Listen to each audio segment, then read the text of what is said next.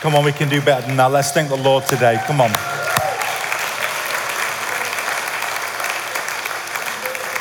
Great to see you all. If you're here for the first time, we welcome you. Good to see you online too. Linda is at Luton Christian Centre today, one of our Elam churches. It's where my son-in-law and my daughter pastor. So pray for her. She ministers today. And also tonight, she's recruiting for Dare Conference at the ladies' night tonight. So I've said you must come back with many tickets sold. So let me just pray before we continue. Father, we thank you, Lord, for the opportunity to minister, Lord, not only in our own setting, but Lord, beyond. We pray, Lord, that Linda will be a blessing, Lord, to Luton Christian Fellowship. We thank you, Father, for the word that you put on our heart. I ask God to move by your Spirit in that church. And Lord, today, as we come before you, Lord, we ask you, Holy Spirit, that you would take the word today and that you would plant it in our lives. We ask you that you would do the workings in our hearts. We pray as those who are hearing the word today that we would be open to hear from God to our lives today. Lord, you want to speak to us to do us good, not to harm us, but to give us hope for a future. And also, Lord, we pray for the preacher today. Just put your hands forward and pray with me for me today as I bring the word. Father, we pray as I deliver this word today, I ask you that you would breathe upon it, that you would give clarity, and Father God, that you would sow good seed, Lord, into the hearts of your people, and Lord, that they would bear much fruit for your name. And all God's people said, Amen. Amen. If you've got a Bible, turn with me, iPhone. If not, just listen to me. But there's going to be quite a few scriptures today. It's going to be a bit of a teaching message. But as I was studying this message today, I want to tell you a little bit about me when I prepare for messages. When I come to finish this preach, my mind is thinking about what's next, and it's a bit of a tiring journey when you know that you've got to get another message. And I'm a sort of person that I need to know that it's what actually the Lord wants me to speak about in some way. It's something connects when I read the scriptures, or I know that, yes, this is what God wants to sort of communicate. Then I start to do the study around that. Until I get that moment, I'm really anxious. I really can't settle, but when I get knowing what I need to say, whether it's Monday or Wednesday, I get the peace of God, and I actually I'm happy. And so you need to know that when we come to prepare the Word of God, it's serious, and we for me personally, I take it really serious. I take every message as if it was my last message, and so you need to know that, and so that's what we want to give ourselves to, that we can do our best. If this was my last message, the Lord would know that I put every effort in to give you what I feel is important, that he wants to deliver to you, and what may help you in your life. So just pray for us as preachers that we get fresh bread to communicate to you guys, and that hopefully it will do you good. So my title of my message today is Many Expressions of Thanks to God. I want to try and bring to you today 4 expressions of how we can give thanks to God. And obviously the first one is through our singing. We've done that this morning. We give thanks to him, we praise him. But there are 4 other expressions from what I'm going to bring to you today from the word, which I believe is how we can give thanks to God. And it's actually not from our mouths, it's from our lives.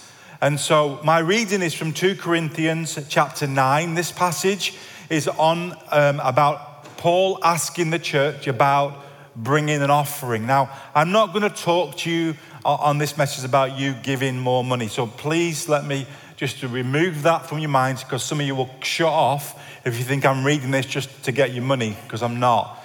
And so when I was reading this, there's one thing that really hit me that I need to finish this meeting on. This is one of the purposes that I believe the Holy Spirit wants to deposit in this church today. And as I was studying this, some other things came out of it, which I think is really important for us as believers, how we can express thanksgiving to God, okay? This is the motive of this message, that what we do as believers, that our lives can be a thanksgiving to him continually, with not only with our praise, but also with our actions. So 2 Corinthians 9, verse 1 to 15. If you've got an iPad, just please read with me, and let's go through this. I want to give you some background, going to give you some study to think about, and then I'm going to just bring some 4 points to us, and hopefully that they will help you.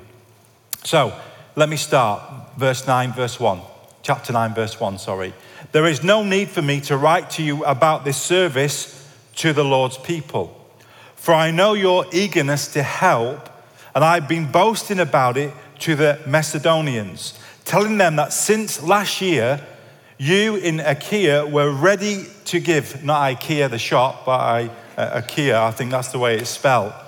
And your enthusiasm has stirred most of them to action. But I am sending the brothers in order that our boasting about you in this matter should not prove hollow, but that you may be ready, as I said you would be. For if any Macedonians come with me and find you unprepared, we not to say anything about you we won't be ashamed of having been so confident in you. So I thought it necessary to urge the brothers to visit you in advance to finish the arrangement for the generous gift you had promised. Then it would be ready as a generous gift, not as one grudgingly given. Remember this, whoever sows sparingly will also reap sparingly. Whoever sows generously will also reap generously. Each of you should give what you have decided in your heart to give, not reluctantly or under compulsion, for God loves a cheerful giver.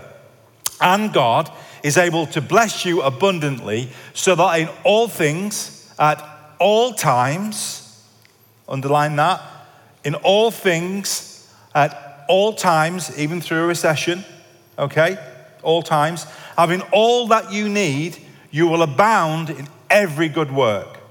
As it is written, they are freely scattered their gifts to the poor, their righteousness endures forever. Now he who supplies seed to the sower and bread for food will also supply and increase your store of seed and will enlarge the harvest of your righteousness.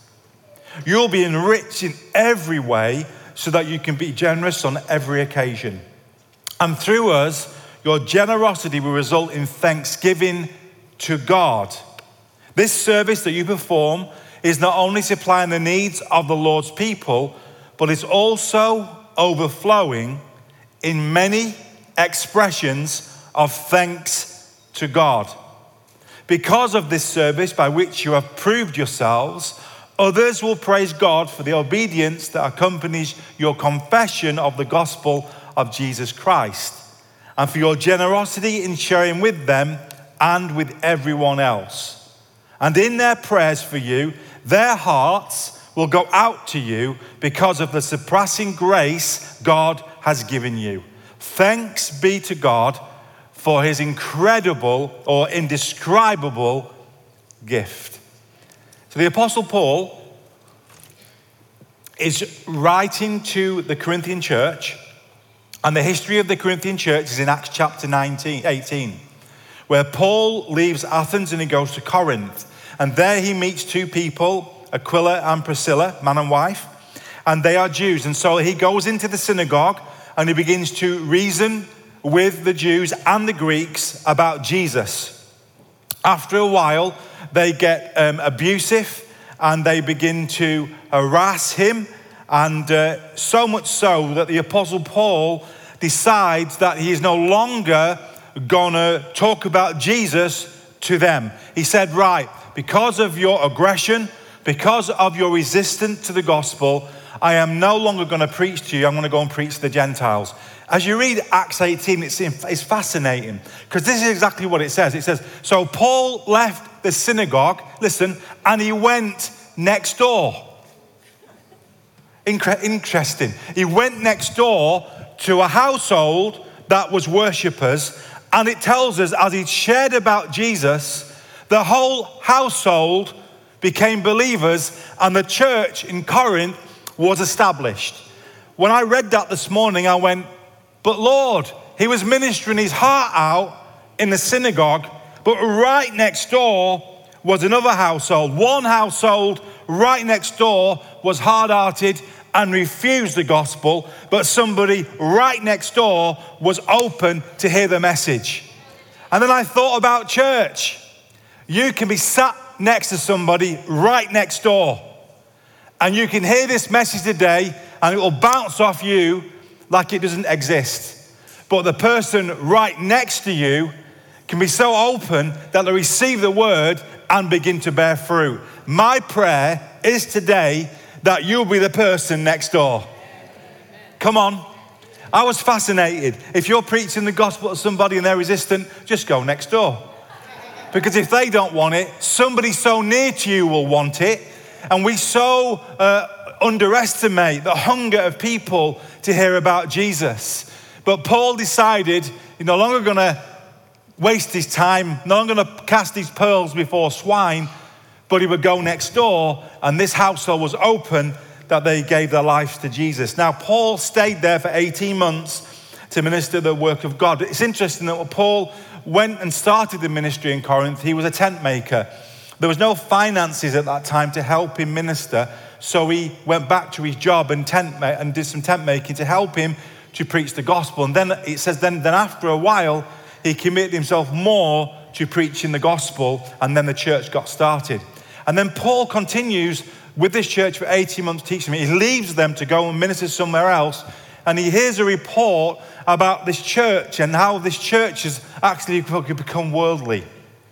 So Paul writes 2 letters, 1 Corinthians and 2 Corinthians. The first one, when you read 1 Corinthians, it's all about division and I follow Paul. It's all about personalities, and he keeps trying to point in the back that Jesus is the one you need to follow. You know, you need to make sure that he's number one in your life, not a personality, but Jesus is the one. And then it talks about divisions among you and court cases and sexual immorality. This church is moving in the power of God, but also is moving in some carnality. So you have to understand the context of Corinth. It was wild. It was like a Blackpool on a hot day where just anything goes.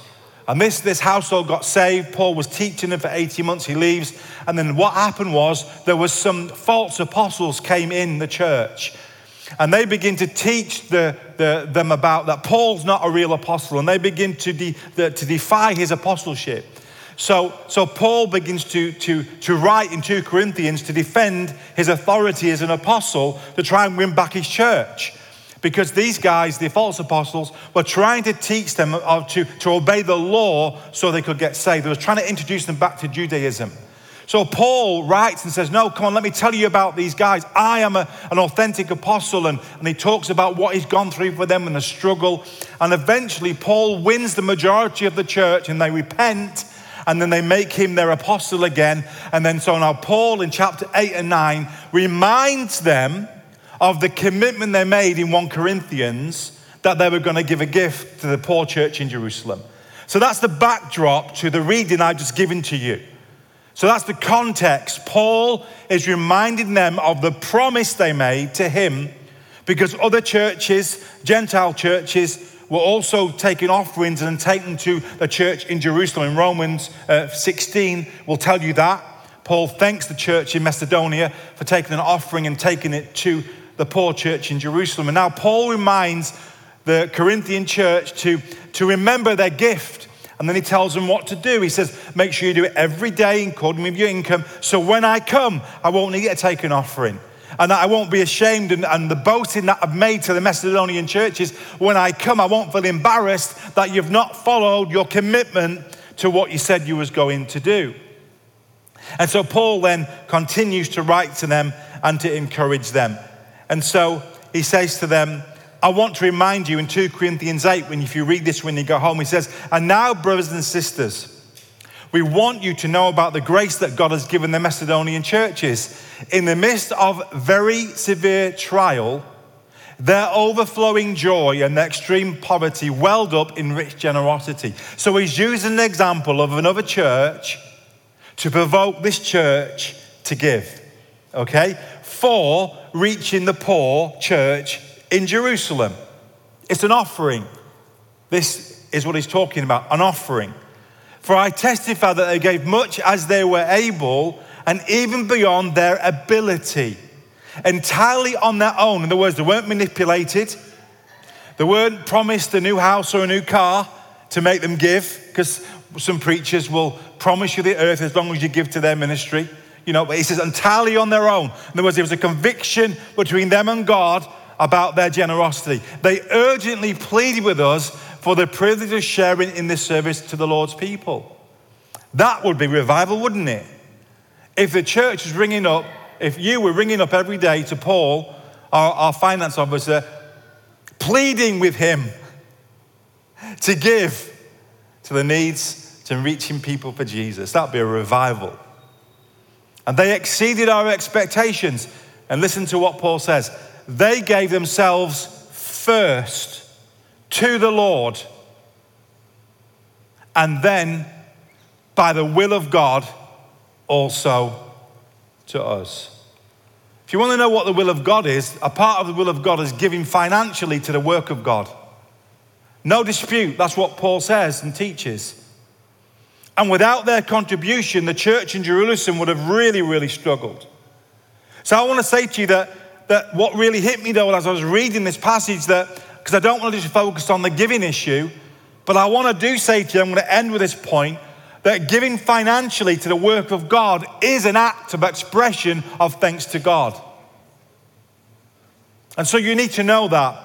And so when I read this, and it says that, if you look at the title, I've said, many expressions of thanks to God. I begin to think, Lord, what are some expressions of thanks to God that we can live out in our lives to help us to offer our thanks with you with our lives? And I thought, well, in this passage, it's obvious the first one is giving financially to the work of God, because you told us what it does. It not only expresses thanks to God, but also other people will thank those that give to God's work. And that, I find that incredible, of the appreciation that comes with a generous heart. So I begin to look through the Bible and some searching to look at some other ways where we can offer thanks to God with our lives. So, are you ready for this? That's nobody today. Are you ready? Rather than, so one of us that you started today by giving God worship and thanks from your mouth. That's one way. I'm going to end with the second way, but it's point 4 is through financial giving. But I'm not going to talk a lot about that. But there is 3 other ways, and one of them is going to last a bit longer than the other 2. But there are other ways through Scripture that tells us how we can give thanks to God. And so I want to impart them to you. I want to share them with you so you know that when you leave today, that you can actually give thanks to God in many ways in our lives. So let's look at the first one. The first one is that how we can give thanks to God is by living a godlier life. By living a godly life. See, all the other stuff are external things. Our praise, our giving, and the other 2 that I'm going to share with you. But this one is an internal working of our lifestyle to God, which expresses, when we obey His word, a continual gratitude of expression of thanks to Him. So Romans 1 helps me to help us communicate this to us. Romans 1 verse 18. He's talking about the majority of people that don't know Jesus, and the Apostle Paul sets out in Romans to talk about and helping us to know that all have sinned and fallen short of the glory of God. We can't get saved by works, but we are justified by faith, and he goes on to talk about that in Romans. But he starts with Romans 1, and he says, the wrath of God is being revealed from heaven against all the godlessness and wickedness of people who suppress the truth by their wickedness. Since what may be known about God is plain to them, because God has made it made plain to them. Since the creation of the world, God's invisible qualities, His eternal power and divine nature have been clearly seen, being understood from what has been made, so that people are without excuse. Listen to this verse 21. For although they knew God, they neither glorified Him as God nor gave thanks to Him. How did they not give thanks to Him? They didn't give thanks to Him by actually ignoring His word and his lifestyle that was prescriptive for those who want to love God. They brought God down to their own image. Instead of worshiping the Creator, they worship created things.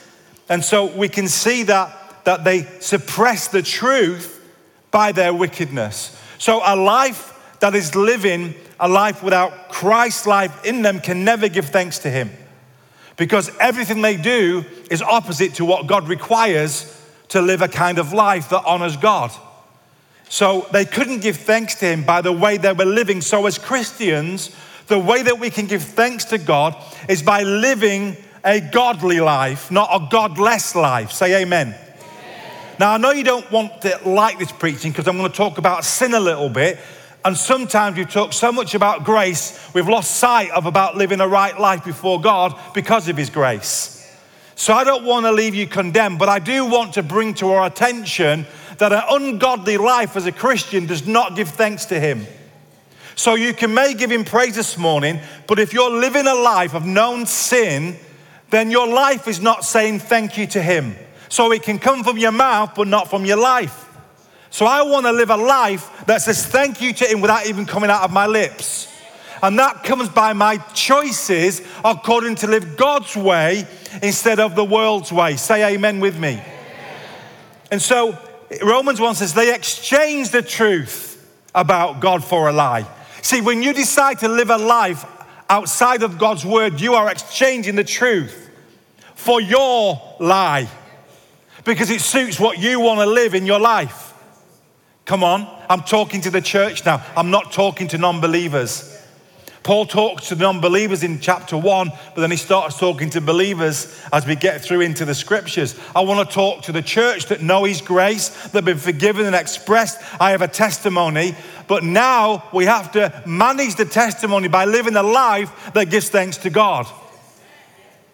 So they say exchange the truth for a lie and worship and serve created things rather than the Creator who is forever praised. Amen, Paul says. And Paul says that God gave them over to sinful desires of their hearts to exchange natural sexual relations for natural ones. If you've got a Bible, I want you to go home and read Romans 1, because it will tell you in more detail what the unnatural sexual desires are or relations.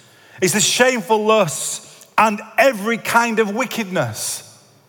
So Paul talks about how the world has been given up to wickedness and live how they want. And God said, I've given them over to that kind of life, which does not express thanks to me. And then we talk about the church. It says that in Romans 1, they become filled with every kind of wickedness, evil, greed, depravity. They are full of envy, murder, strife, deceit, malice. They are gossips, slanderers, God-haters, arrogant, boastful.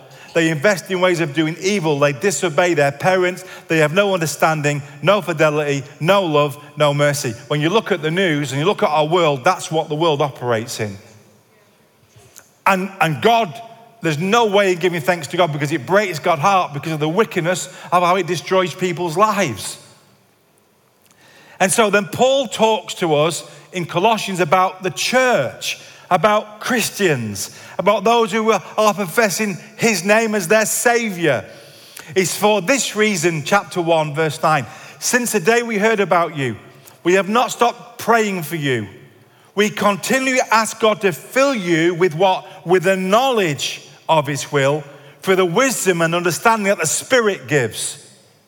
So we have the Word of God and the Holy Spirit now with us to help us to live a life that pleases God, so that you may live a life worthy of the Lord and please him in every way, bearing fruit in every good work, growing in the knowledge of God.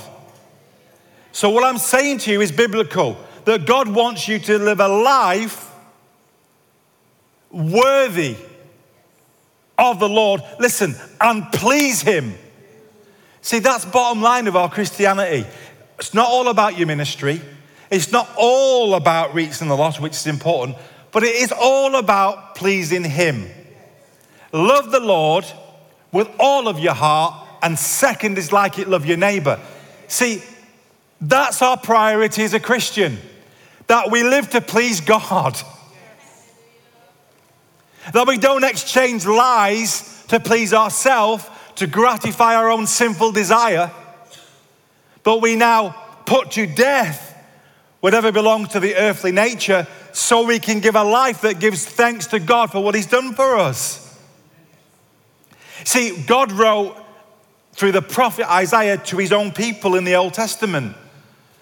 And he says to them, stop bringing meaningless offerings. So it's good to talk about giving financially to the church. And it's good about the other two little things that I'm going to bring to you, what we do for God. But God said, will you stop bringing meaningless offerings? Why was it meaningless? Because it was a mouth sacrifice and not a heart one. So God was saying, your incense is detestable to me. I cannot bear your worthless assemblies. Oh, can you imagine God saying that to us today after an amazing time of worship? And then God says, will you stop having these services? They're meaningless. I can't bear them. That would break my heart. That would write me off. I don't mind you telling me you don't like the service. That doesn't really bother me unless you're really committed here, then I'll listen.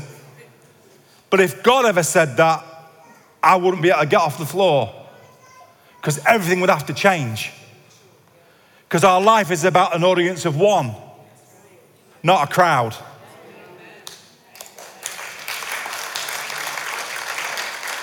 Verse 15, when you spread out your hands in prayer, I hide my eyes from you, even when you offer many prayers. I am not listening. Your hands are full of blood. Wash and make yourself clean. Take your evil deeds out of my sight and stop doing wrong. Wow. Isaiah 29, the Lord says, these people, not you, other people,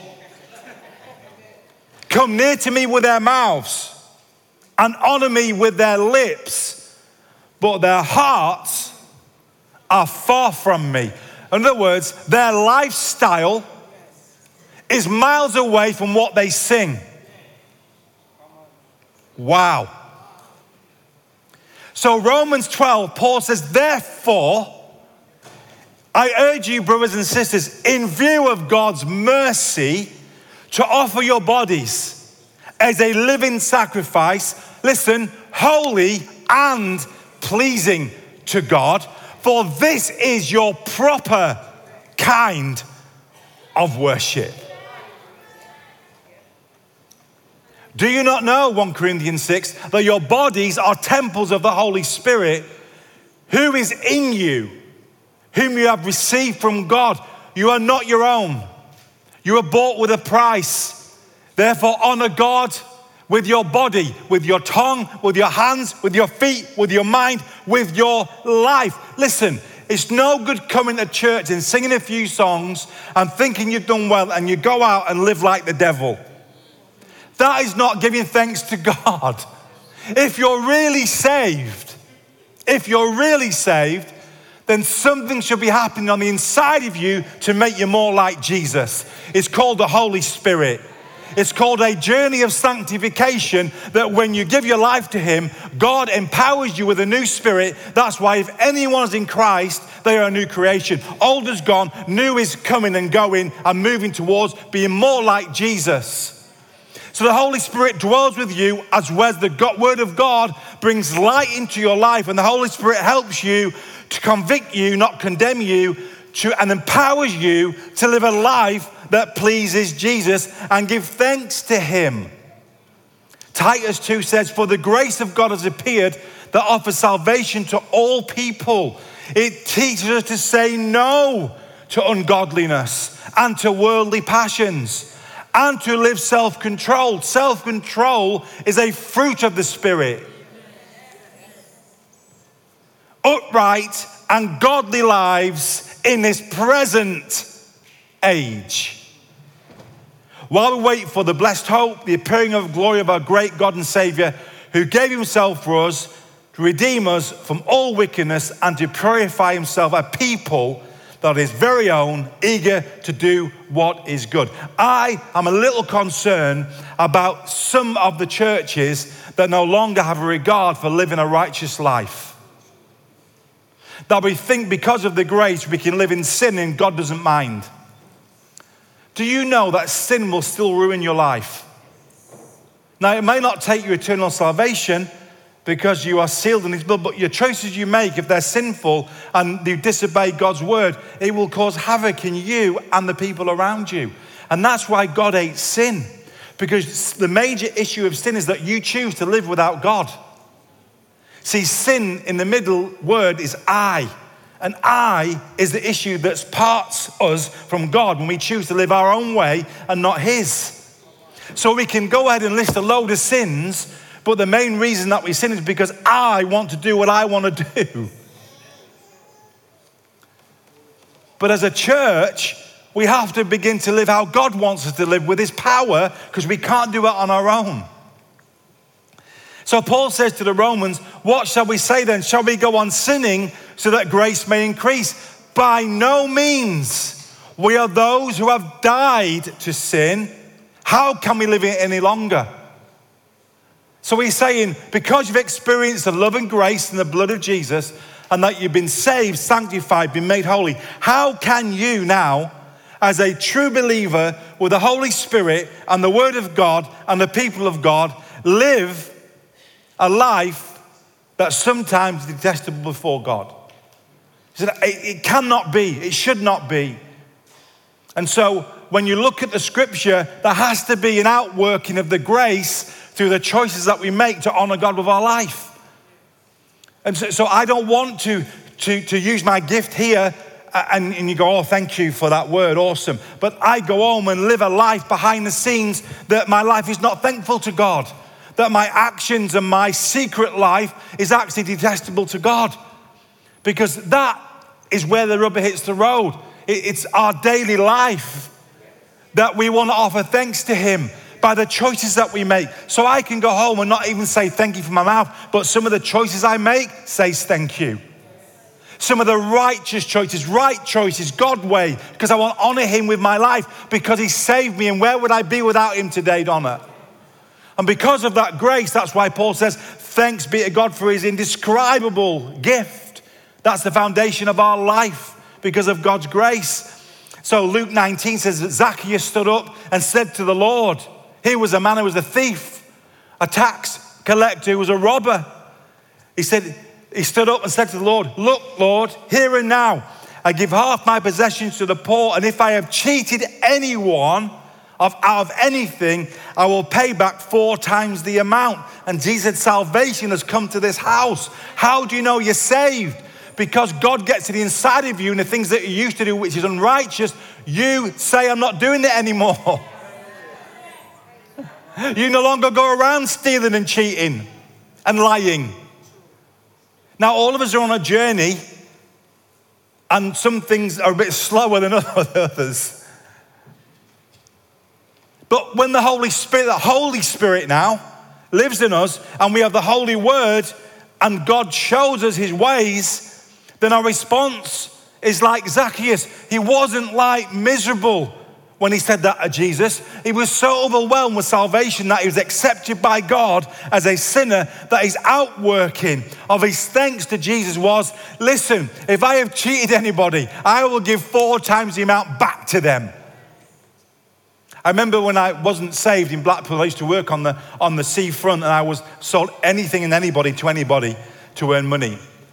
And we had professional thieves then in Blackpool that would come into town in a season, and they would make themselves known to the workers on the prom and a few of us, and they would say to us, give me a list and I will get you what you need, 1/3 of the price. So what they were saying was they were going to steal it for us. They were shoplifters, so they would go anywhere in the town, and they'd come back at the end of the day with most of the list ticked off, and we would give them 1/3 of the money for the items. Now that was awesome, because I wasn't saved. I'm thinking, I'll have that TV, I'll have that camera. And I had a, they would come around and watch your list. Let me tell you, I had a list every week. And when they come, this is amazing. But then I got saved. Now, let me tell you what that means. When I got saved, I didn't have any more lists. So when the thief came, or thieves, who were really nice people, but they were thieves, they said, Jason, have you got your list? I went, no, I haven't got any more lists. He said, well, I said, I'm a Christian now, don't do that. I don't buy stolen goods anymore. They went, what, are you mad? I went, I know it's really tempting that I can buy that TV for 500 quid and it's 1,500, but actually I don't want it because now I'm a new person. Now listen, don't clap, because that choice immediately gave thanks to God. I remember in my first church in Bewdley, I became great friends with a person who's not a Christian, and we went playing golf, and he was a character, and he had this amazing set of golf clubs. And I went, wow, they're awesome. He said, do you want to buy them? And I said to them, are they stolen? And he looked at me and he says, why? I said, because if I buy them off you and they're stolen, I won't be able to play them because they'll be too hot for me to handle. And I was trying to have a joke. And he went, no, you don't want them. You don't want them. I said, cool. So playing golf with him another time, and he had an amazing club, like a driver, 300 quid's worth. And I said, oh, that's an amazing club. I said, is it for sale? He looked at me, he went, you can't buy this. I said, why? He said, because it's too hot for you. It was very tempting. But I made a standard that I am not going to indulge in stealing. Why? Because my life represents Jesus now. And the devil comes to kill, steal, and destroy. But Jesus said, I have come to give life and life in the full. Now listen, if I'd have bought that off him, and then next week I met somebody in the golf club that says, hey, somebody's stolen my golf club, and I've got it in my bag. And then what do? I can't tell him I'm a pastor. Never mind a Christian, because I've got his goods in my. See, the thing is, what we don't realize is that your standards will make a difference in your future.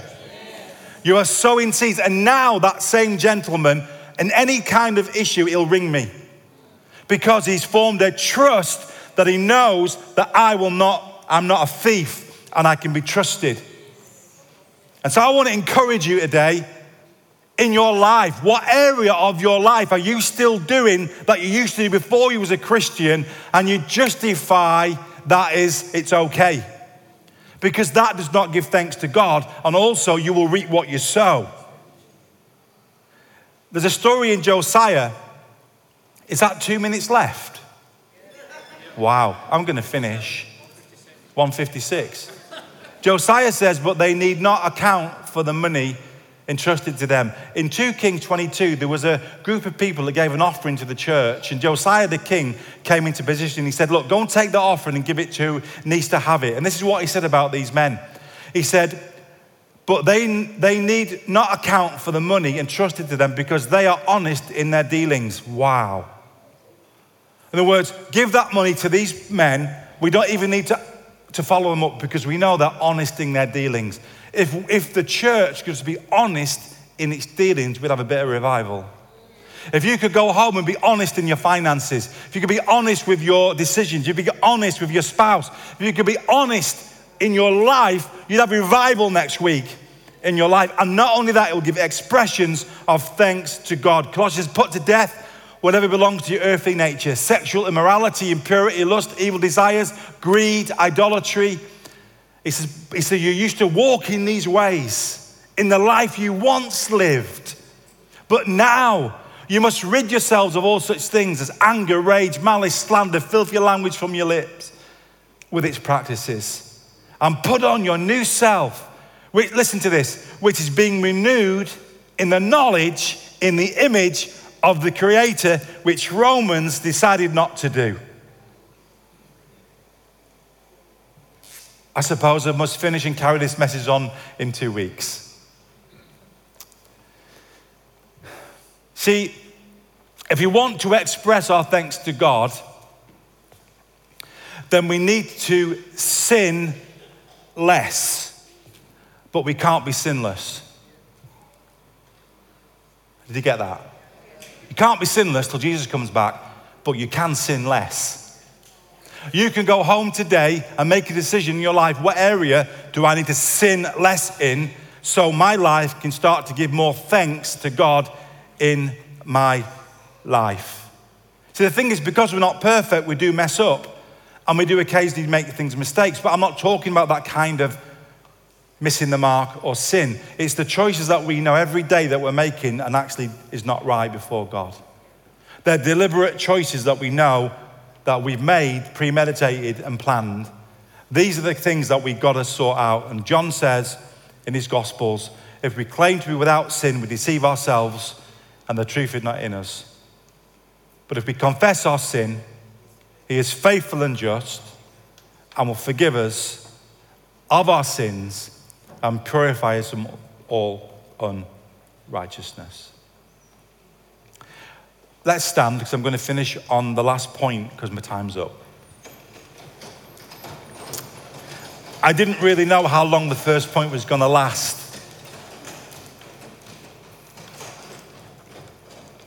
But it's true. If we know the Lord and the Holy Spirit lives in you and you've given your life to him, our life should be getting more like him every year in some way. Our private decisions must honor him to give thanks to him. There has to be an outworking of grace for the choices that we make to give thanks to him with our life. And as I come back to what I felt the Holy Spirit wanted me to deposit in some of you today, because the other areas that our financial giving gives thanks to God, and I want to finish with a prayer. Because I realize that in Corinthians 8:2-8, it tells us that many will give thanks for their generosity. And their hearts will overflow of gratefulness because they gave to people in need. And I had a little thought that many times we come to church and we thank the worship team, and we do thank the worship team. Come early, set up, give the heart worship practice. All those volunteers, kids workers, without you we couldn't do it. And we thank you for it, and we appreciate you. But there's one category of people that we don't actually applaud. And that's those of you online and in this room that give financially to this church. So the reason why I asked everybody to stand is so that none of you feel that he's only singling out people that give financially. I don't want to do that. But what I really want to do, and I felt God asked me to do this, because your financial giving is an expression of thanks to God. And he spoke in my heart and said, I want to thank them publicly for their financial contribution to this church for how long you've given.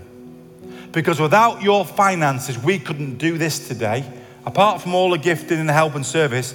But with your finances, for the last 55 years, if you've been in this church, has actually enabled this church to do what God has mandated it to do.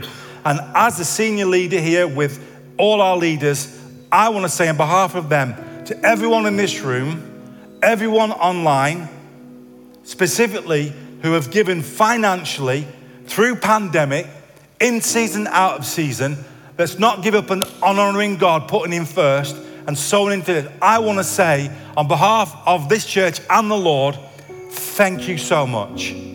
Thank you, thank you, thank you. Let me tell you, our hearts go out to you and we appreciate you. That's not to say those that don't give, we don't appreciate you. But I need to elevate, I need to bring to the spotlight just at the moment to say every one of you that's given financially, and some of you sacrificed, some of you know it's been hard going. God knows. And I just felt him saying, I want you, Jason, today to thank everyone that's sowing financially, to thank them and to know, I know every penny they've given. It's been an expression to me, but also an expression to those people that's going to come to know me.